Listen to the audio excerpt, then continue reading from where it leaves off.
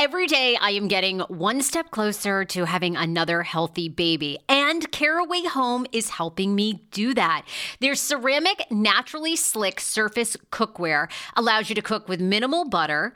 They're very easy to clean, just a little warm water, you wipe it down. And the best part is that Caraway products are made without any toxic materials like BFASs, BTFEs, and a bunch of other things like I can't even pronounce. So you don't have to worry about that. Right now, visit carawayhome.com/TSFS to take advantage of this limited time offer for 10% off your next purchase. This deal is exclusive to my Sarah Fraser Show listeners. So visit carawayhome.com/TSFS or use code TSFS at checkout. Caraway, non-toxic cookware made modern. It's time for you to see what all the fuss is about, read about their 5-star reviews, and why so many TSFS fans buy Caraway Home. Order now. This episode is brought to you by Paramount Plus. Get in, loser! Mean Girls is now streaming on Paramount Plus. Join Katie Heron as she meets the plastics in Tina Fey's new twist on the modern classic. Get ready for more of the rumors, backstabbing, and jokes you loved from the original movie with some fetch surprises. Rated PG-13. Wear pink and head to ParamountPlus.com to try it free. Tonight, only on Disney Plus. My name is Taylor. Welcome to the Eras Tour. Experience Taylor Swift's record-breaking Eras Tour. Does anyone here know the lyrics? Ruben! Taylor Swift, the Eras Tour, Taylor's version. With 4 additional acoustic songs. Streaming tonight, only on Disney Plus.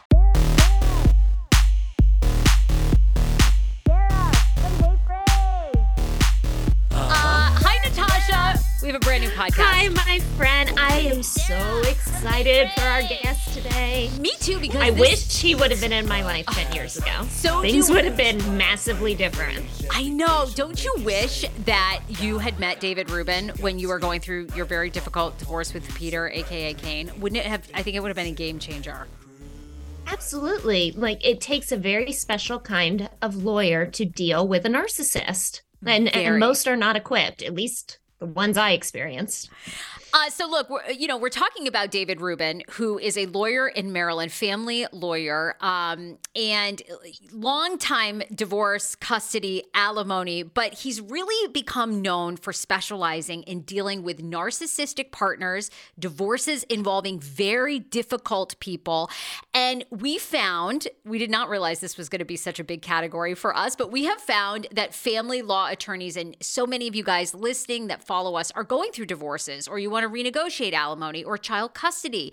And so we wanted to bring in another lawyer partner with this specialty because we really heard from you guys. And that man is David Ruben, who is joining us tonight, who is going to tell us all kinds of things about narcissists, going through divorces, just advice. And of course, you can hire him 100%. We want you to hire him. He's an incredible attorney who's been in business for more than 20 years. So hi, David Ruben.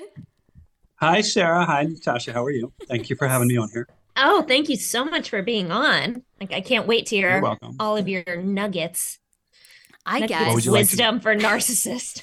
What would you like to know?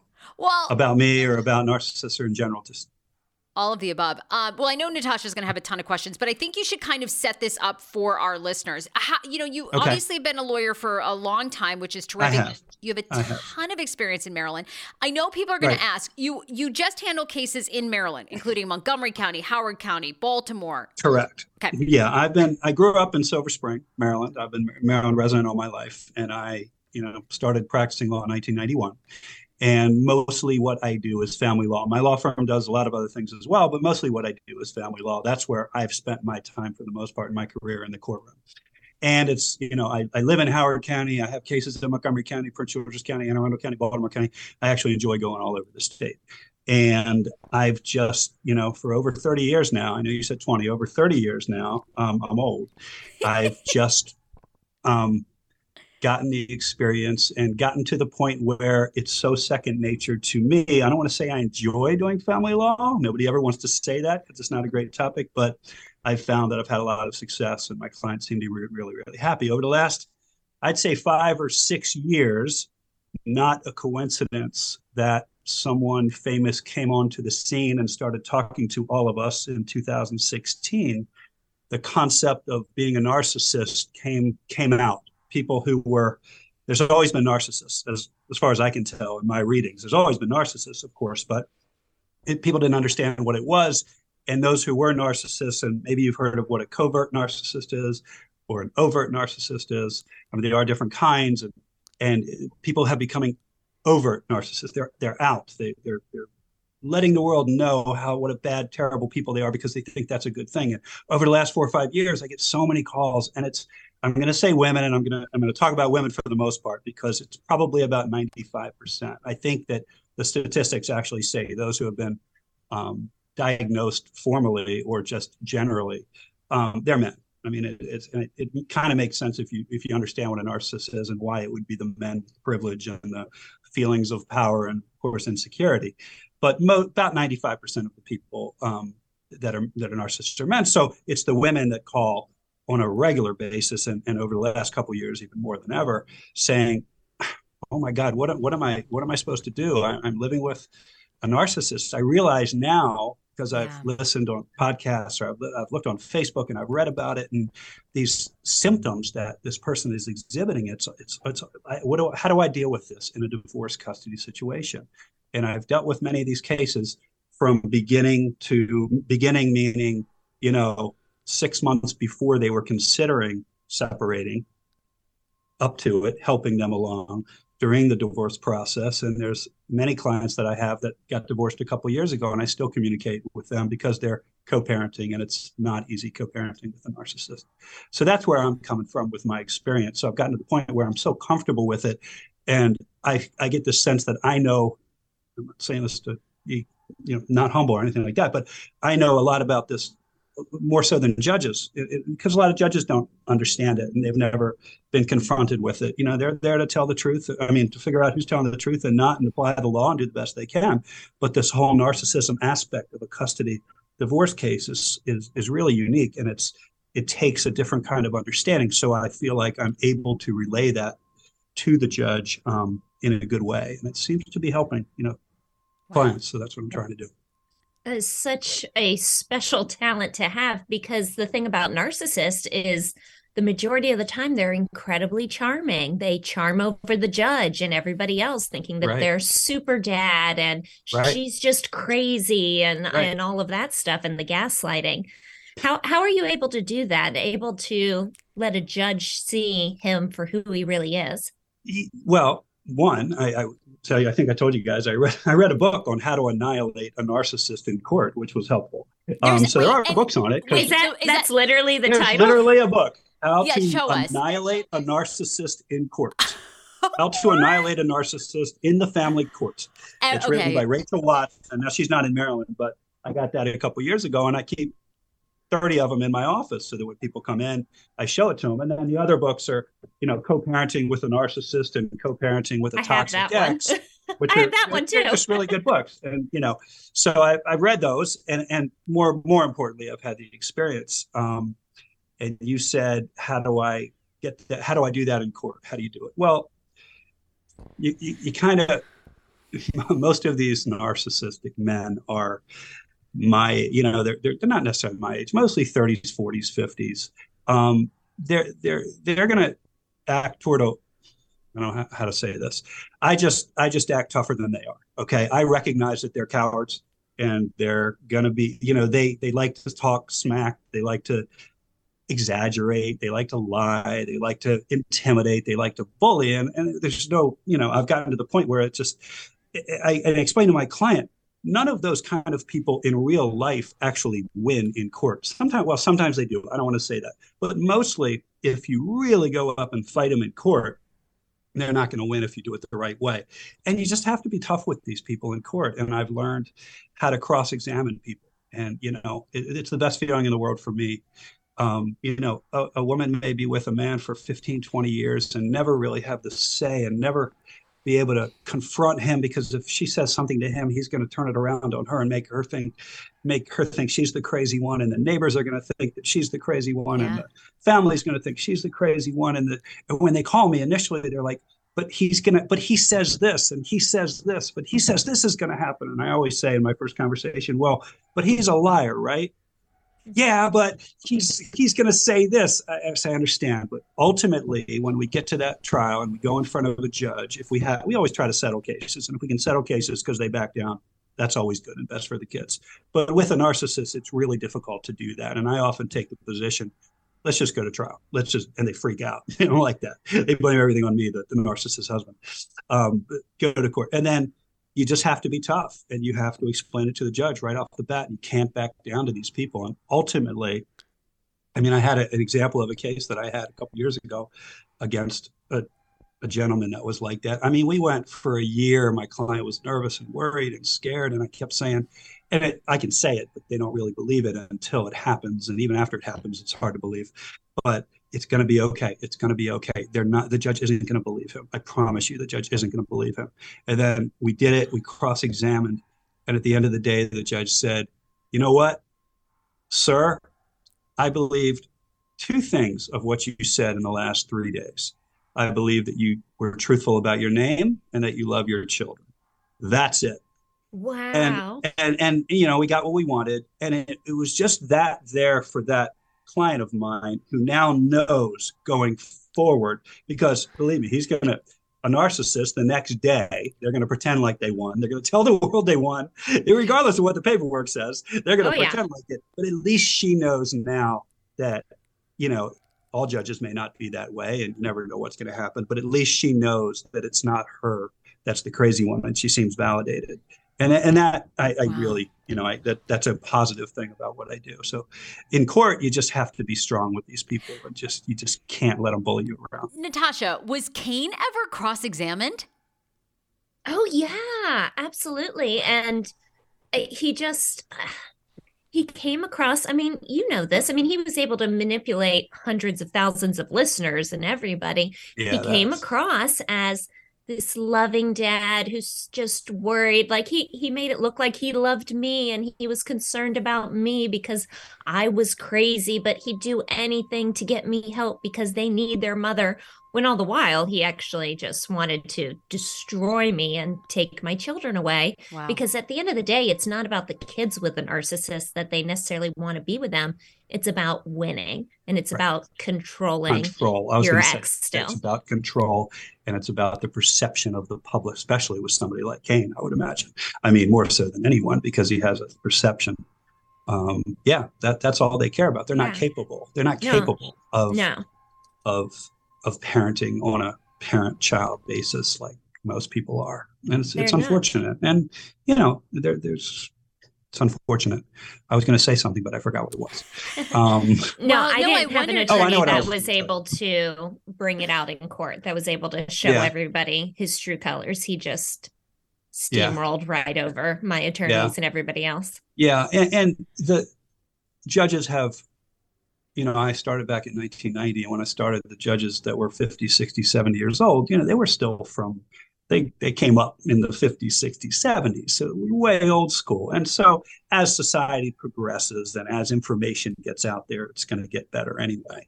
So hopefully in 20, 30 years, it's not going to be that way. But most of the judges that have been appointed over the last 10, 15 years, in my experience, really good, really good people in their 40s, and they understand it. They watch reality TV.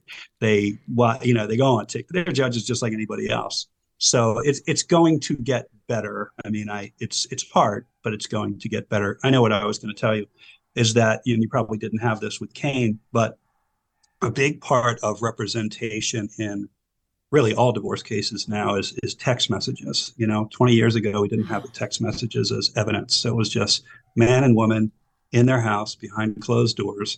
And the woman was 100% convinced, well, they're going to believe him. Or if it's he said, she said, then that means it didn't happen, right? Well, there was no bruise, so that means it didn't happen, right? Because that's what the men told them. They said, there's no bruise, the judge isn't going to believe you.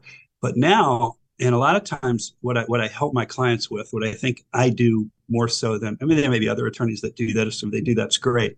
But what I know I do that helps is, at the beginning of representation, from the first contact, start texting and emailing and monitoring those texts and emails with the narcissistic spouse, because they're going to get caught. They always do. They always make mistakes. And if, I'll be at home on, on a Friday night at 10 o'clock or Friday night at 6 o'clock when there's an exchange for custody or something like that. And something comes up and the narcissistic ex or current text something and the client doesn't know how to respond. And oftentimes there's a way to respond that when this case goes to court in 6 months, that's going to help you win the case. And no one would know how to do that unless you can see it on the other side. And that's why counsel is so important. Some people, I will say, some litigants, some clients have those instincts where they know how to do it and they do it right. And I don't have to help them very much, but that's very few because, as I tell people often, this whole world of custody, divorce system, that's not reality. That's not real life. Like, I know that I don't know these kids and I don't love these kids. And you know what I'm saying? Like, it's a whole system, but you have to learn to play within that system to try to get the best result possible. So that's what we try to help people do.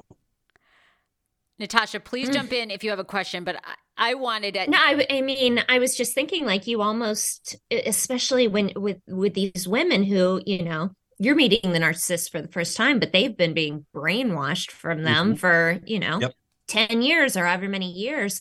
I would imagine to be a really good attorney, especially in this specialty, you almost have to be part therapist because you have to retrain these women of a new way of thinking and empowering them, which to have an attorney that's able to do that as well. I mean, it takes heart. I try. Yeah. Incredible. I mean, I try my best. And oftentimes it's what you've got. It's too much time. You've got to go to your therapist and talk about that with them.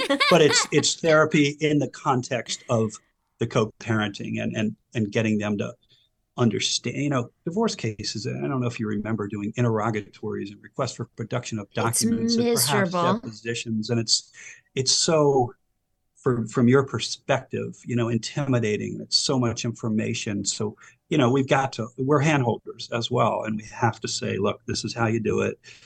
It's done in every case. You just have to follow the rules and you get the best result possible. And don't get me wrong, I don't win every case. Winning in a divorce case from a divorce lawyer is having your client walk out of the courtroom knowing that he or she was represented to the fullest, got their story out, and had the judge hopefully do something that seemed to be fair and reasonable. It doesn't mean you get everything you want, but if you can walk out with your head high and know you had good representation, then at least you can move on. And that, to me, because a lot of people will tell you, you should always settle a case. You should always go to mediation and collaborative law and all that stuff. And again, if two people can work out a case between themselves, that's always better. There's no question about that. But in my opinion, it's forced upon people too much with the system. All cases shouldn't settle. A lot of cases shouldn't settle. They need to go in front of the judge, because that guy who I just cross-examined for 2 hours and cried in front of me because he was so upset and he couldn't believe that he had to answer these questions, and he couldn't believe that the judge said to him, "Sir, you're going to answer," because they don't have to do that at home. They can change the subject. They can turn it on you. They can do whatever it was. And if you can get the judge in the right position to say, "Sir, you're not asking him questions. You're not evading the questions. You need to answer the questions under oath." And if you can do that to somebody, then at least they know that they're not going to want to go through that anymore. Now, again, narcissists may forget about it the next day and think they won, but they know in the back of their head. And I think it helps for the future.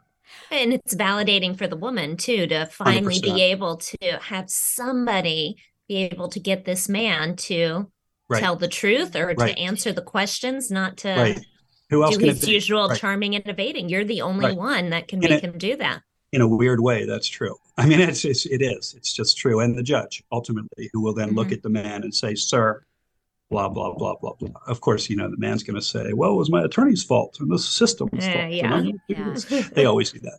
But, David, we do the best we can. Can you tell us, okay, we've talked a lot about narcissists on this show, but I think it's a good reminder because, like Natasha mentioned earlier, women can be brainwashed to the point it's like you do feel like, is it me? Am I the one? Maybe I'm the one causing this problem.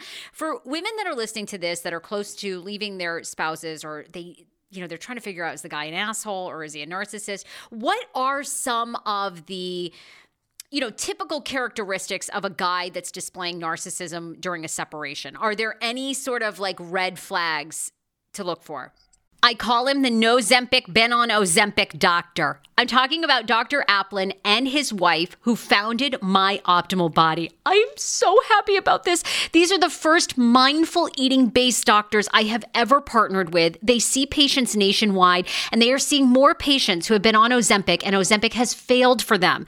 What makes My Optimal Body so unique, and why am I endorsing them? It's because Dr. Applin actually looks at food additives, your addiction to food, your mental health. They do a whole look at you, including your gut health. Many of Dr. Applin's patients are working out, restricting their diets, and still gaining weight. Why is that? Because something's going on in your body and with your mind. Visit myoptimalbody.com to request an appointment. Be sure to tell them the Sarah Fraser Show sent you so you can qualify for a free personalized assessment plus a bonus free 30-day supply of their gut repair product when you sign up for a customized plan. Again, that's myoptimalbody.com to request an appointment. I mean, yes. And you can Google and signs of a narcissist, and it's all the same. They're all, that's amazingly, they're all the same. And they don't tell the truth about anything. They have this sense of grandiosity. They think they're bigger and better than everybody else. They think they're privileged and everybody else is a piece of shit. That's who they think they are. And that's how they treat their wife. And, why they're like that, I don't know. There's research on that. Why are they like that? Is it because they were raised and they need to be validated now or whatever? Or is it just innate that some people are born that way? I don't know. They have this sense of entitlement. They need admiration. You'll find a narcissist, usually the man, as soon as they break up with a woman, they're going to go get more supply, as they call it. Natasha's going to say, I knew you were going to do that because you've heard that and I know that. They're going to go find their supply, which means they need somebody else to feed upon, to get that sense of false entitlement. I mean, these are narcissists. They're going to bring their mother and their brother and their sister and their new girlfriend to court because they have to have this people around them at all times to let them know that they're the best person in the world and that the other person's crazy. So I'll be there with a client who will be by herself. So do I need to bring 12 people to a scheduling conference? No, you don't. Just come. It'll take 5 minutes. And then they'll walk in with like 6 different people, be holding hands with the new girlfriend. And she'll be, how could he do that? It's okay. Don't worry about it. Yeah. But that's who they are.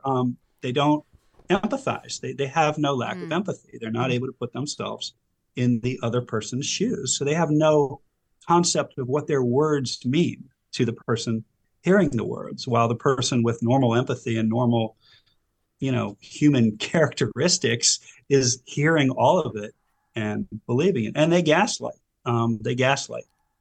Which I imagine both of you know what gaslighting is. It's a term that's come to the forefront. It's been around forever.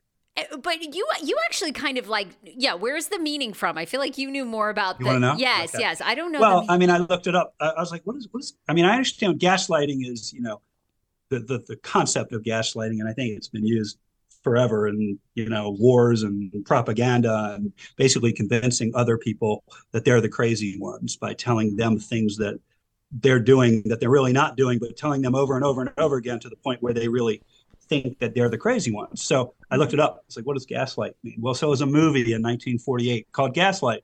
It was really good. I watched it with my mom. The first one? The old one, the original one. I never watched it.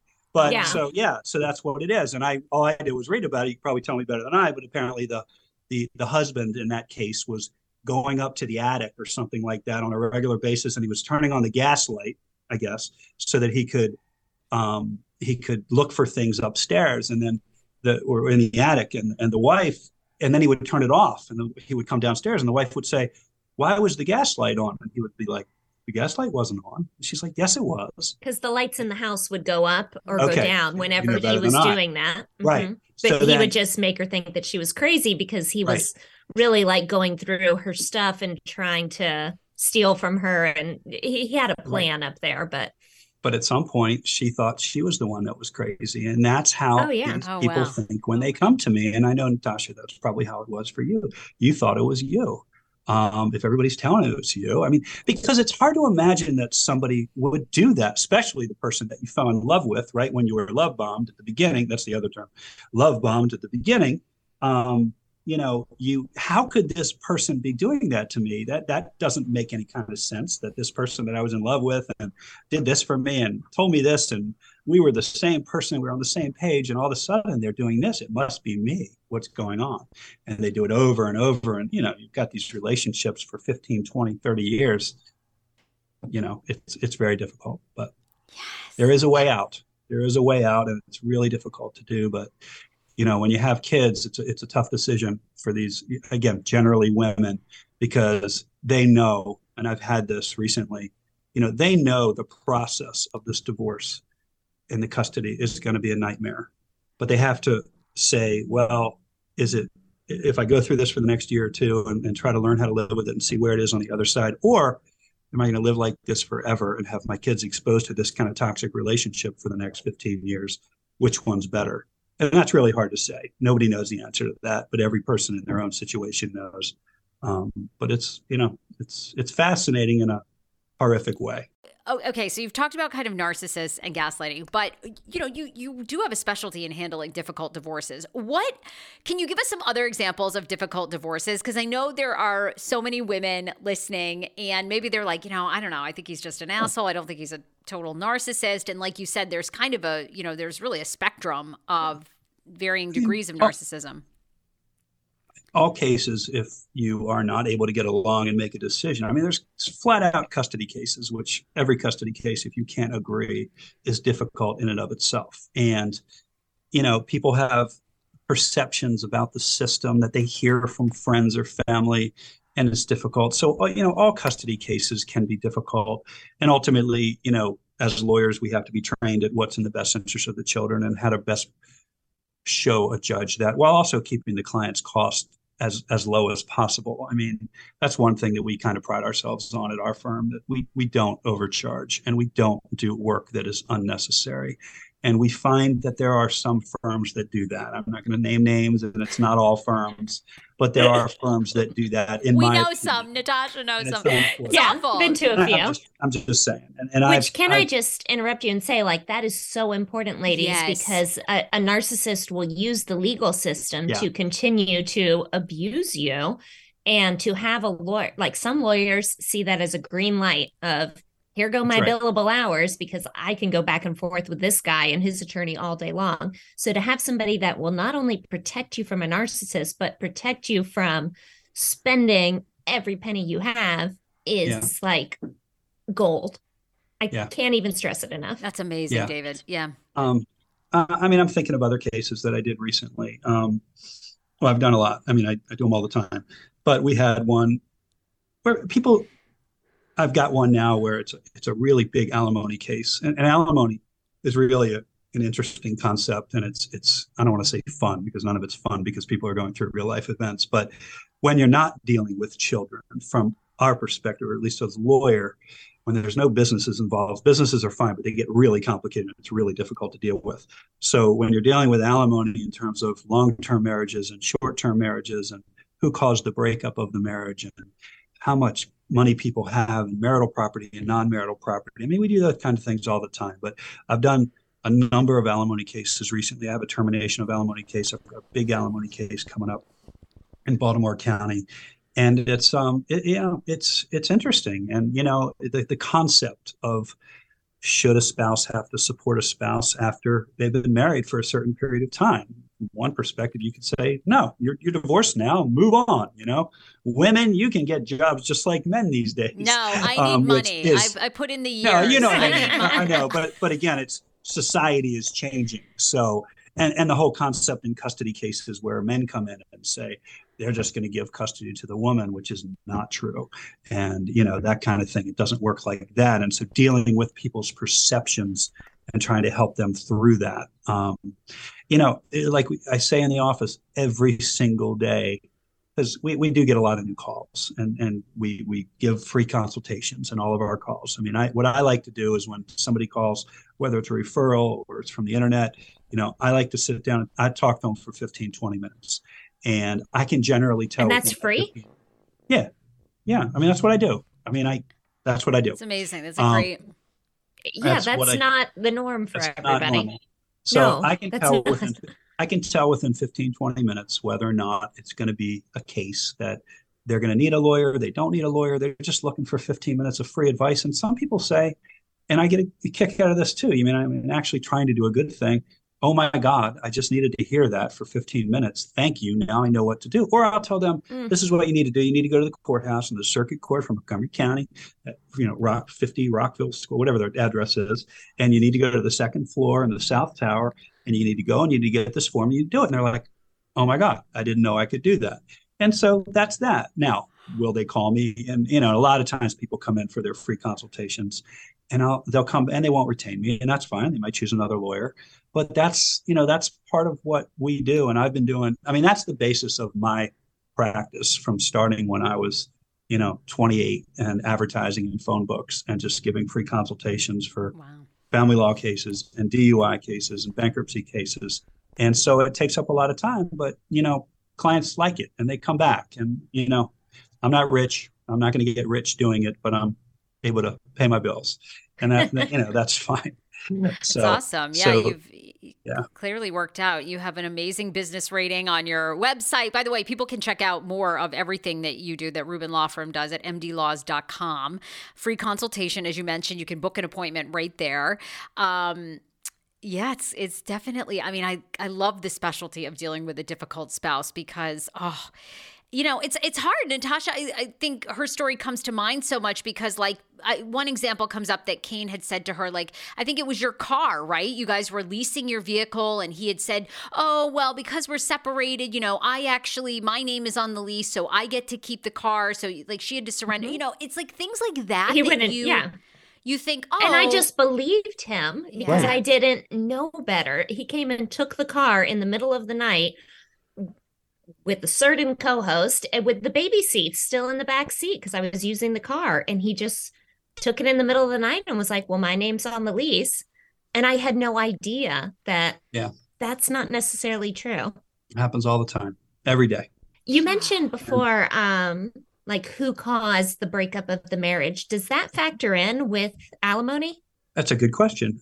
In Maryland, we have a statute that sets out the factors of alimony. Okay. And it's 10 or 11 factors. And one of those 10 or 11 factors is cause of the breakup, who caused the breakup.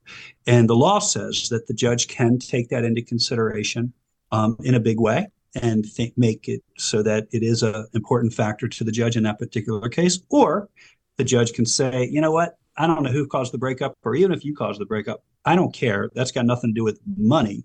And for the most part, it's not as big a deal. It's never as big a deal as people think it is. I had a case recently in Anne Arundel County where the guy allegedly, he went out and had an affair.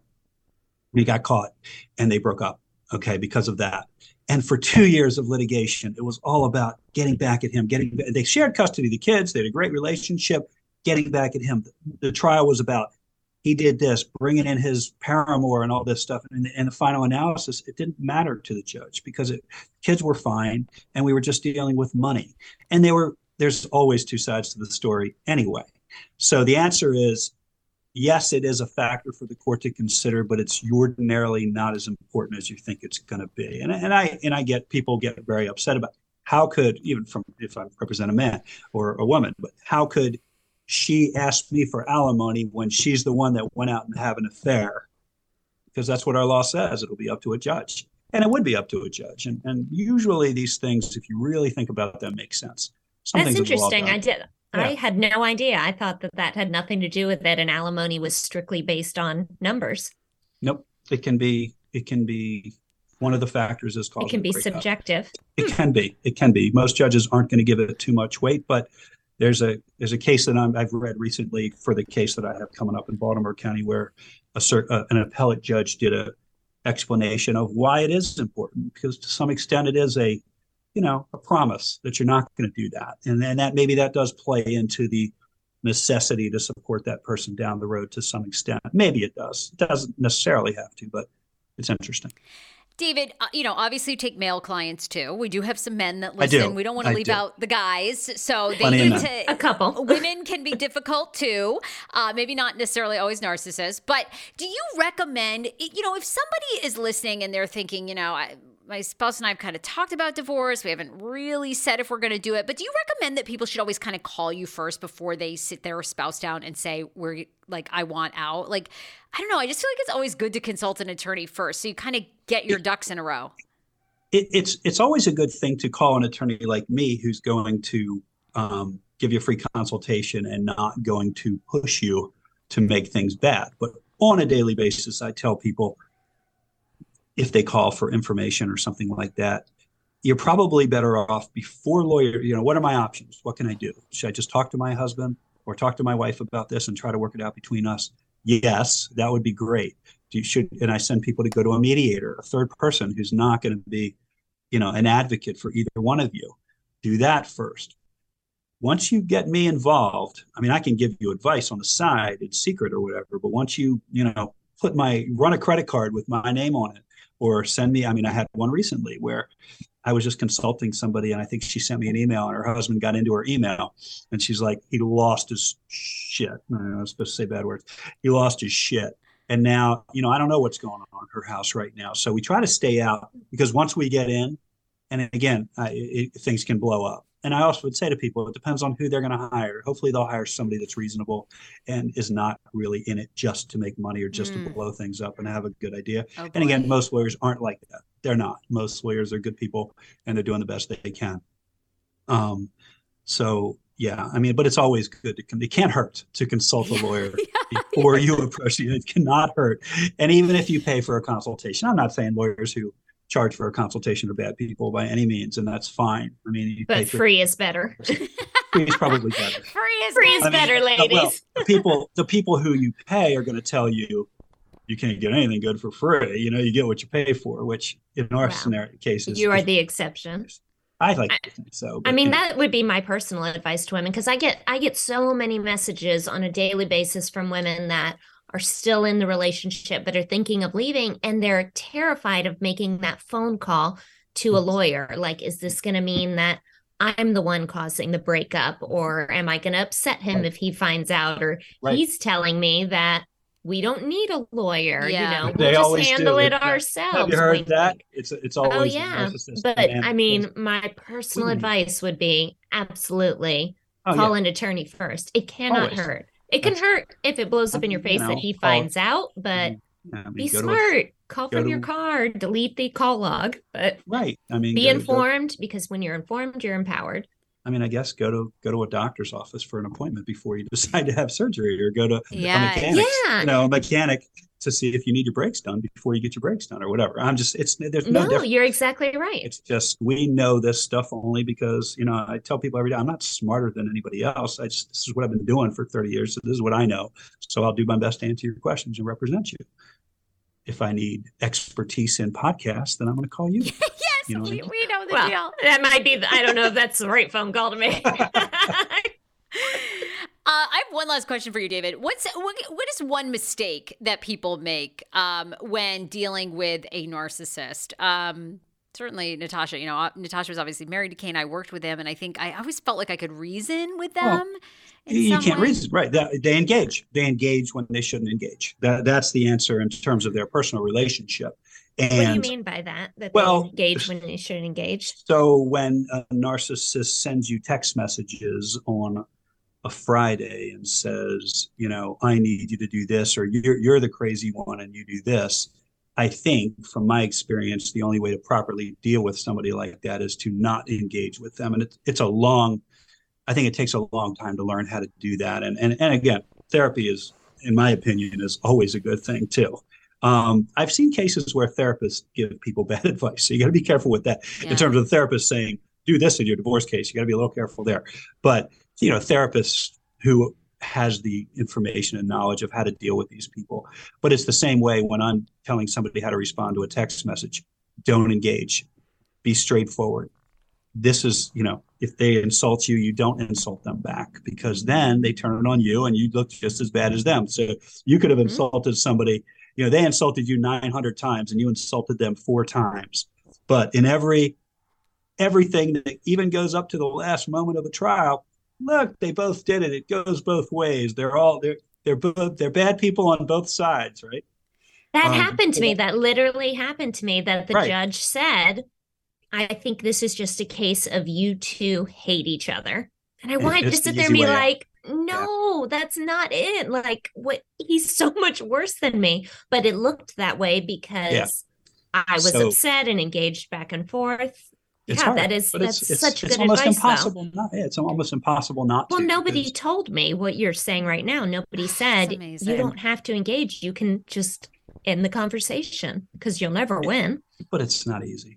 I know. No, I mean, it's not. I've never had to deal with it, but it's not. I can't imagine how hard it is because I've heard so many women talk about it. David, we're going to do a Q&A with you coming up. So if people have any questions for David Ruben, of course, mdlaws.com, you can call, get a free consultation. You can DM Natasha and me on Instagram at The Sarah Fraser Show, at Ms. Pink Monster.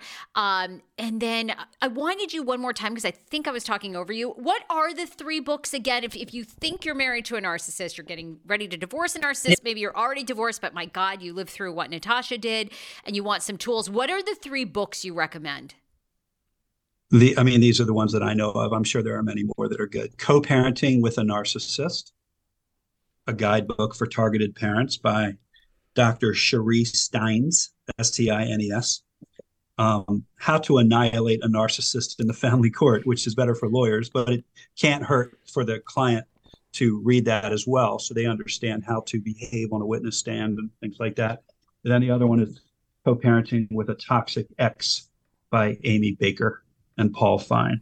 That's a really good one. Yeah. What to do when your ex-spouse tries to turn the kids again. That's a whole concept that we didn't even talk about when parental alienation is a whole similar to narcissism, but we'll have to get that into that next time because that's a good question. It's the worst. Okay. It's that's so great. Hard. That's a great topic. The next time we're totally talking about it. It is. And it's so hard. And then people hire psychiatrists and psychologists and they're biased, and it's an imperfect. I mean, everybody has to understand that the family law system is an imperfect system. And I tell people, understatement of the year. One of the things I tell people, and I like, if everybody wants to hear this, a lot of people come and they're like, they don't like the government, right? They don't like the government intruding in their lives. And I say to people, well, you guys couldn't work it out between the two, regardless of whose fault it was. And they complain about the court system. Why is the judge doing this? Why are they making me? The court didn't call you. One of you called the court or wrote something to the court and said, hey, I need help. And all those people are at the courthouse, including judges and clerks and everybody, and even lawyers for the most part. We're just doing our jobs, trying to do the best we can, including the judges. They're real people. They do the best they can. So it's an imperfect system. And that's why a lot of times we do want to settle for something that's not perfect, perhaps something that's in the middle. But on the other hand, sometimes we have to go to trial. Well, that's why you need an attorney. I mean, I love it. Said this so many times that people are probably tired of hearing it, but it's so true. You need an attorney that you can trust, that you can put your faith in, that is going to represent you well, but also is going to protect your interests. But you need someone with experience with the system so they can protect you from going into all the pitfalls that I fell into, which I wish that one of them would have sat down and said, in my experience, this isn't a good idea. Here's how we deal with somebody like Peter, and could have guided me. And I'll say this too, that, it's hard. It's expensive, right? It's expensive. So people who don't have, I don't know how much you all spent on your lawyers, or if you had the ability to spend it. A lot of people have family or friends that are going to help them out. They use their credit cards, but half the people don't. They make $30,000 or $40,000 or $50,000 a year. They don't have the money to do that. So we try to help people out. I mean, we do pro bono cases every now and then, and I have other lawyers who work for me. In fact, my son works for me as one of my lawyers.